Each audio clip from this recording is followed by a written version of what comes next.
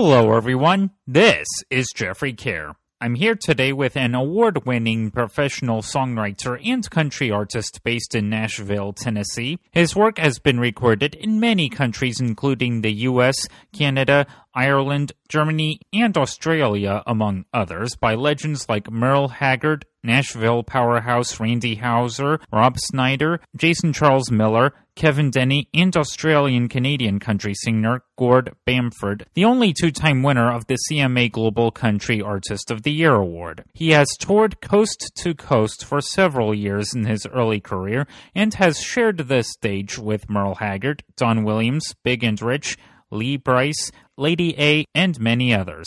He is also the owner of Greysound Recording LLC, working as a producer and senior mixing engineer and the creator of the Before You Record course for new artists. Please welcome Drew Smith. Jeffrey, thanks for having me, man. Hey, no problem. It's great to have you. To start things off, would you mind telling us about Greysound Recording LLC? Yeah, man. So I started that, I've been in the music industry for several years now. I've been producing, mixing demos, mixing records, making records for years.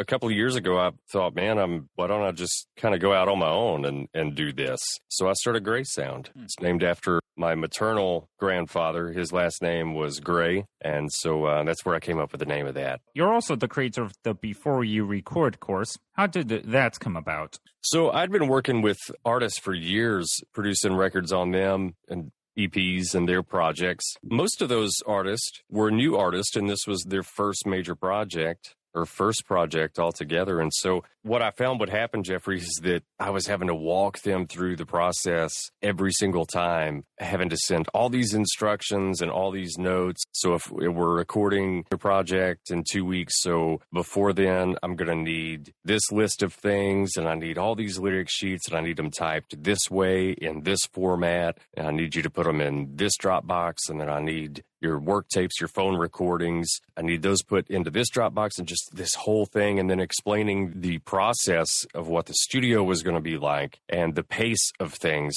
And after I did that several times, I thought, man, I spend a lot of time doing this. Every time I work with a new artist, it would really benefit me just to write this down somewhere and just be able to send it directly to them. And so that was where I got the idea for the Before You Record courses. I thought, there's tons of people out there trying to do this on their own, tons of independent artists and songwriters and bands that want to go in and record a project, but they don't even know where to start. And so that was where I came up with the Before You Record course. It's everything you need to know if you're an artist, a band, or a songwriter, and you're wanting to record demos or an EP or a single or a full album. And you've just released a new single titled The Truth on October 29th of this year. Would you mind telling us about what inspired the song itself? Thank you for mentioning that. It's been doing really great. We've been super excited about that, but that came from a lot of personal change that I've gone through this year. And really, man, it's me trying to right all of my wrongs. And I've stated before that it's kind of my confessional set to music. From your perspective, how exactly does songwriting work? For me, Jeffrey, it always starts with an idea, and it doesn't matter where it comes from. I think that the best songwriters always have their antennas up and are always looking for ideas or ways to spin words or phrases. So for me, I'm always just digging for ideas, whether it's in a local newspaper or if it's something that someone says in a restaurant next to me or a conversation that you and I have. That's what I'm always looking for, is ideas. And how do you get your songs out to the public and recorded by big artists? I've been very blessed over the years to be in several publishing deals. I've kind of made my living doing that for the last 10, 11 years or so. They make my job pretty easy, man. I show up and I write the songs, I turn them into my publisher, and if they like them and if they think that they're a good fit, they take them out to these major labels here in Nashville and play them for them and say, hey, we think this would be good for this artist or that artist. And that's kind of how that works. Going back to the beginning, how did you first get started in the music industry? I've been playing guitar and writing songs for years now, man. I started playing guitar, I was around 10. I started writing things down in notebooks around 12 or so. I did that for years. I never really stopped doing that. So I grew up about an hour and a half south of Nashville. And I'd started working in Nashville because I had gotten a job working for the ambulance service in Nashville. That was great for the time that I did that. But in the meantime, I knew that I wanted to do music. I wanted to write songs. And so I started picking up little gigs around town and co-writing with anybody that would co-write with me. From there, and over about 4 years' time of performing and writing songs, I was finally able to get to a point where I was able to do it full time. And so many people are quitting and or changing their jobs right now, and there's so much going on in that area. But you did that when it wasn't so prevalent. What made you want to quit a stable job with great benefits to try your hand at music and live on tips for a while?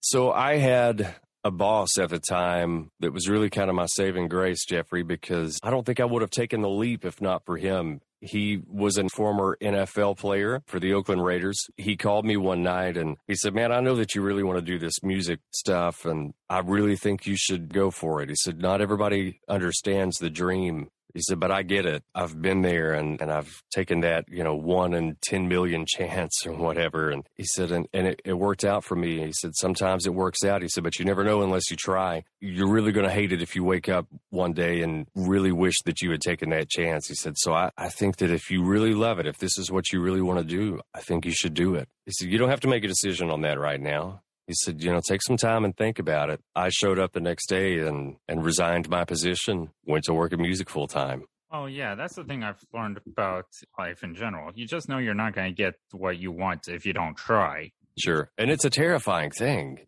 There are no promises. If you sit around and worry about it and don't take action, it's definitely not going to happen. And if you were given another chance to make that decision, would you do it again? Absolutely. I wouldn't change a thing about that. As difficult as it was in the beginning and as difficult as it was for years and still sometimes is, this is what I do and this is really all I know now. And so I wouldn't change a thing about it. And do you happen to have any crazy stories about being on the road you'd like to tell us? Yeah, I've got several of those, man. I toured for a long time and lots of crazy stuff. We were pulled over and searched at the Hoover Dam in the middle of the night once. I woke up with my bandmates. Someone else was driving, and I woke up, and there was a German Shepherd in the van with me. It was a narcotics and also, if I'm not mistaken, I think like an explosives dog. They went through the entire van, went through our trailer and all that. But that was a pretty crazy thing to wake up to. I really had no warning on that. COVID-19 has affected not only your industry, but also your hometown in terms of growth as everyone is moving to Nashville. What's your take on all these changes and why do so many want to live there? Nashville just kind of seems to be the it city right now.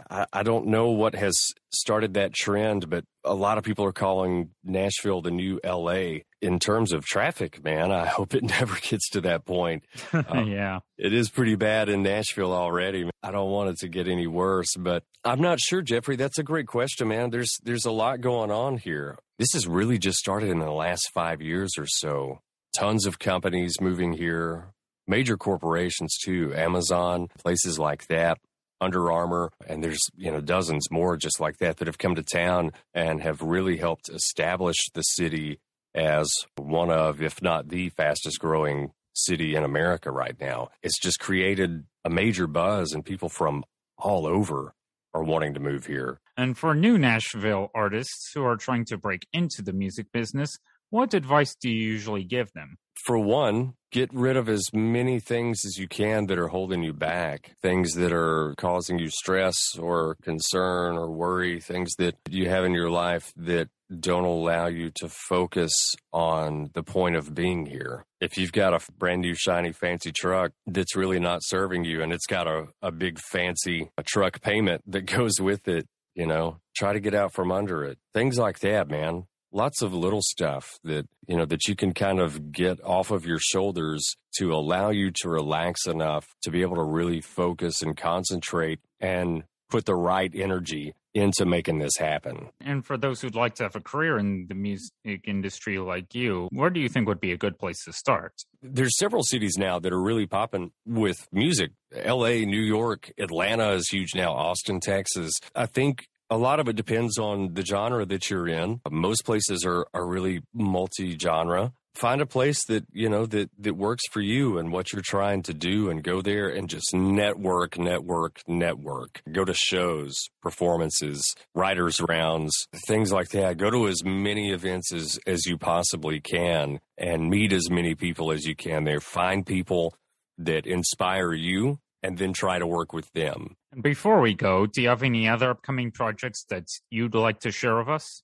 Man, I've got a new album that I'm currently working on that will be out in hopefully late spring, early summer. Really excited about that. But this new single, The Truth, that just came out, it's on all major platforms and it's brand new. And that's going to be kind of the lead single from this upcoming project. And we're going to put out other things in the meantime, but right now, so excited about that, and I would appreciate anyone going and giving that a listen. To anyone listening right now, be sure you do what Drew suggests. Go out and seek his work. Yeah, thank you for that, man. Really appreciate it. Drew, I thank you very much for devoting your time to this interview. It was great getting to talk to you. Yeah, Jeffrey, thank you so much for your time today, man. I really appreciate it.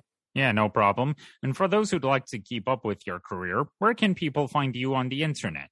You can check out the website. It's drewsmithlive.com. And for social media, it's real easy to remember. Facebook, Instagram, Twitter, TikTok, all those things are all the same. My handle is just Drew Smith Live. You can find everything you need right there. All right. So thanks again for joining me today, Drew. This was great. Thank you, Jeffrey. Really enjoyed it, man.